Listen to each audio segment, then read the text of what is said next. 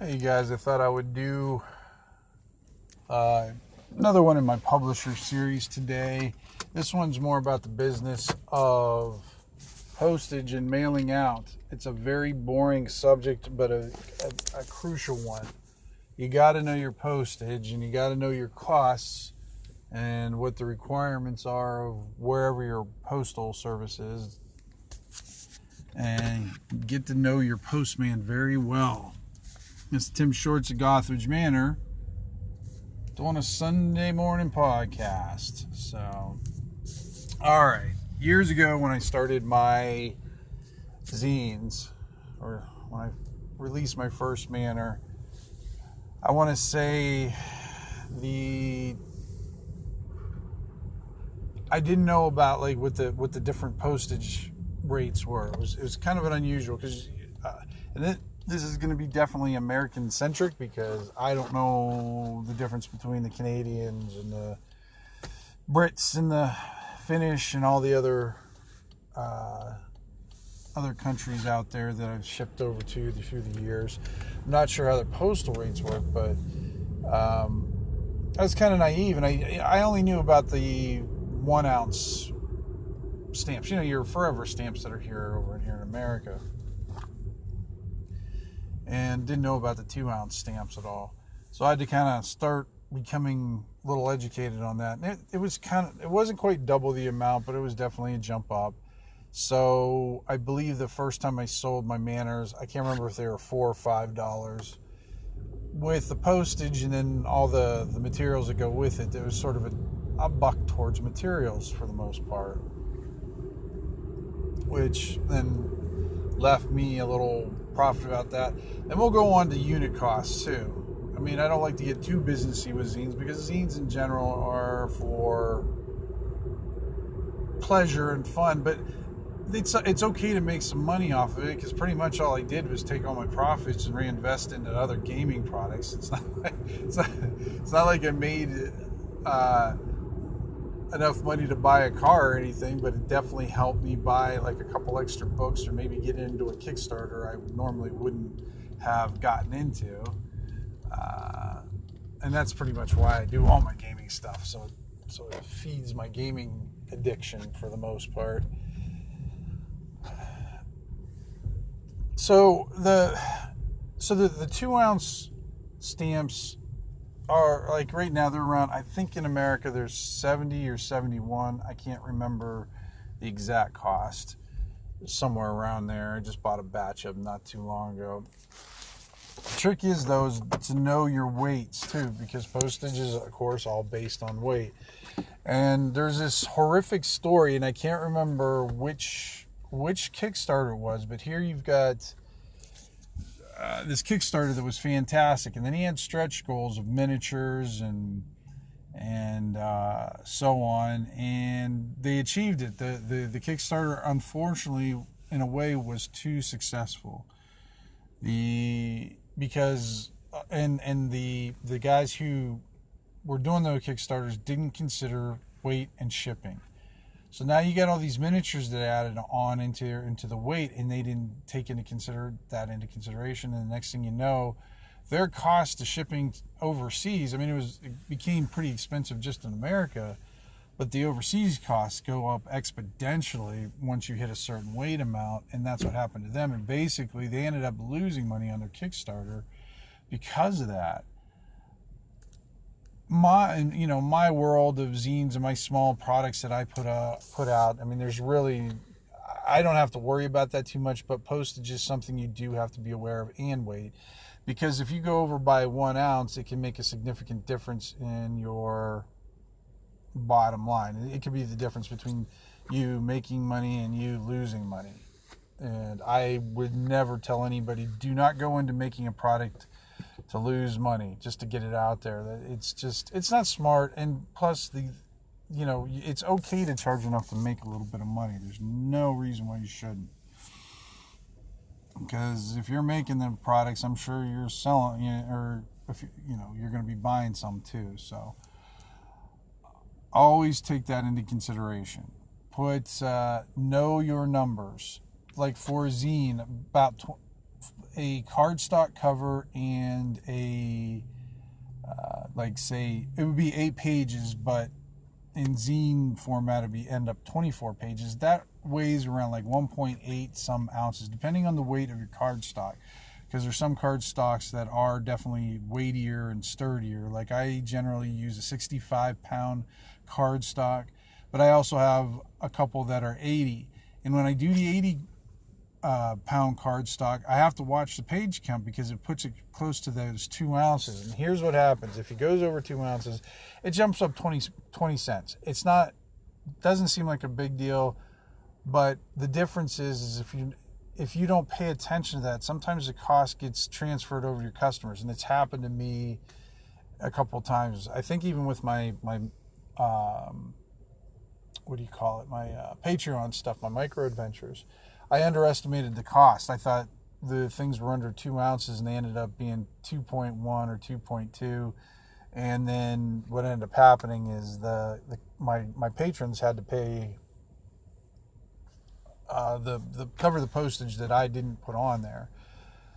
And they were all very cool about it, but it's not what I want. That's not what it's about. That's not what I want to happen. And the other thing you have to watch out for is if you're on that border, say you're on that 2 ounce thing, make sure you go to the post office scale and don't use a kitchen scale, because they can be wrong. Even the post office ones, the one I was just telling you about where people got charged at, where I weighed them on the post office scale, everything was fine. But when they got, a couple of them went to their destination, all of a sudden they picked up an extra 1/10 of an ounce or something, and they upcharged them the extra 20 cents here in America.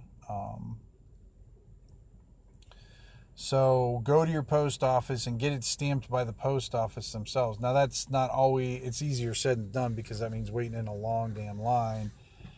But that's why I'm saying, if you guys are going to get serious about publishing stuff, make sure you go to your post office, you learn your post guys' names, you learn their freaking birthdays if you have to, because there you're going to be a big ally. Because if something comes up, those guys can help you out, or at least explain, or will take the time. I mean, my post guys, they all know me by first name. As soon as I come in, I don't even have to wait for my packages. They go back and pull them out for me. They ask me what's going on, and anytime I have questions, or even out of the ordinary questions that they don't even know, they'll go out of their way to find out what the answer is for me, because they know, just because they kind of build like a situational friendship with them, if you want to call it that, because I only see them there. But they're extremely helpful, so that's one of the big huge benefit for you. So be an ally with your postmaster. Yes, absolutely. And get your packages weighed by them, because if it's stamped by the post office themselves, and they don't have anywhere you can dispute it at that point, because they're the ones who weighed it. It doesn't happen very often, but once in a while, if I'm on that border, I do it, because sometimes I get too freaking want to sneak in that extra page, or I want to sneak in that extra little bit of an adventure into something, and it can cause it to just get to that tipping point. So be careful about that. The other thing you want to watch out for the post office is make sure your labeling is clear. Print them out the best you can. Make sure it's all in capitals. Here's why: because a lot of times when those things go through the scanner, they'll get delivered faster if the scanner can read it. If the scanner can't read it, they'll have to pull it off the line and do it by hand, and that delays your delivery time. Make sure the zip code or the delivery code, I don't know what it's called in other places, is clear and readable. Again, because if they can't do that, they can't deliver it most of the time. And I found out that because I asked them specifically about that, and they said, yeah, that's, it's a good practice. So I've kind of continued to do that. And then watch your packaging, guys. Zines are pretty easy. I buy these, what do you call it? I think they're called invitation envelopes. Basically, they're card envelopes. They're 6x9s, I think, most of the time, and they fit my zines very well. And I get the self-sealing ones because I'm not going to lick all of them. Oh, my God. Ugh. But make sure you get good ones. And make sure you shop around, because those things can get so damn expensive. There are some, the bigger quantity you get, of course, the cheaper you can find them. I've now gone to, I used to go to Staples, and it was very weird. If I went into the store, they were $16 for 100. But if I went online and ordered them through the store, they were $10. It's like, what kind of dumb shit is that? I don't know. It's just, so all I would do is sit at home. I would order my the envelope, what do you call it? The invitation envelopes. And then the store was 5 minutes away, and then I would just drive down there and pick them up for, instead of spending like $32 on two, I spent $20. It's like, duh. I don't know. Just that kind of stuff pisses me off when I see. I don't know. It seems like a ripoff when some people do it like that. But since Staples has kind of gone out of business around in our area, I've had to look for different sources, and it's always good to look for other sources. Luckily, we have online these days, and we're not reliant to just local stores. Because if I did right now for envelopes, I'd end up having to pay like $18 to $20 for 100 of them, because that's how much our private print stores around here charge. But on Amazon, I think the last time I just ordered some, and they seem pretty good. I just started using them. Most of you guys would know better than me because you're on the other end of it. So I think I got them for $7 or $8 for 100. So even a better price than Staples. Because you want to keep that price down. Because envelopes can, because if you think about it, if you're paying $10 for 100 like I was, that's 10 cents per envelope. You add that with your postage, and then you add that with all the materials that are inside and the printing and everything, and it kind of adds up. It's like an at unit cost. I had it broken down at one time, and I will do that here soon. Joe the lawyer asked me a little while ago about doing something along those lines, and I'm going to do that again because I did it a few years ago. But yeah, so weight, quality of the envelopes, be friends with your postmaster as best you can, and if it's, always default though to what's best for the customer. If you think there's a chance it's getting wet, put it in a baggie. If you think there's a chance that the corners are going to get dinged up, wrap it in bubble wrap. Even if it costs you a little bit more, you want to try to calculate that into your price to begin with before you do anything, of course.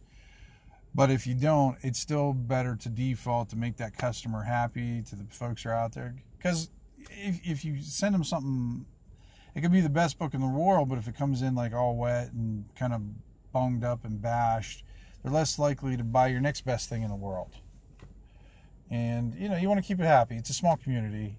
Pretty much all of us kind of know each other by name or by our little icons or symbols or maybe our blogs or something like that. So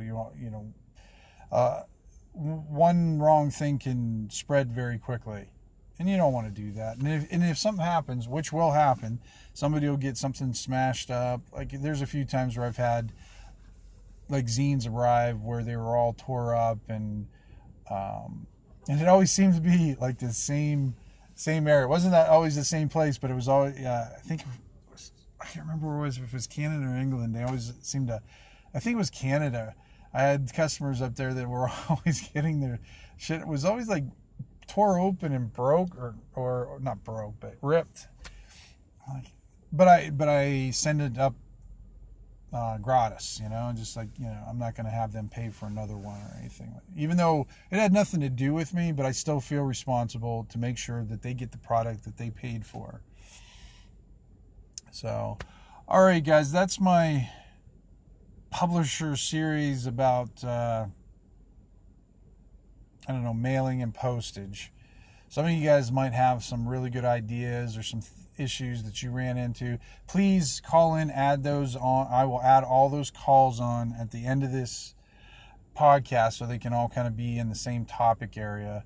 And that way, when somebody comes by and listens to this, they'll have your input too. So any suggestions, any input maybe I didn't cover or didn't cover enough, please call in. I will add it to the end of this podcast. All right, guys, that's it for my Sunday podcast. I got to go get some breakfast now. And I hope this was helpful. And hopefully your game goes well. You roll better than me. And we'll talk to you soon.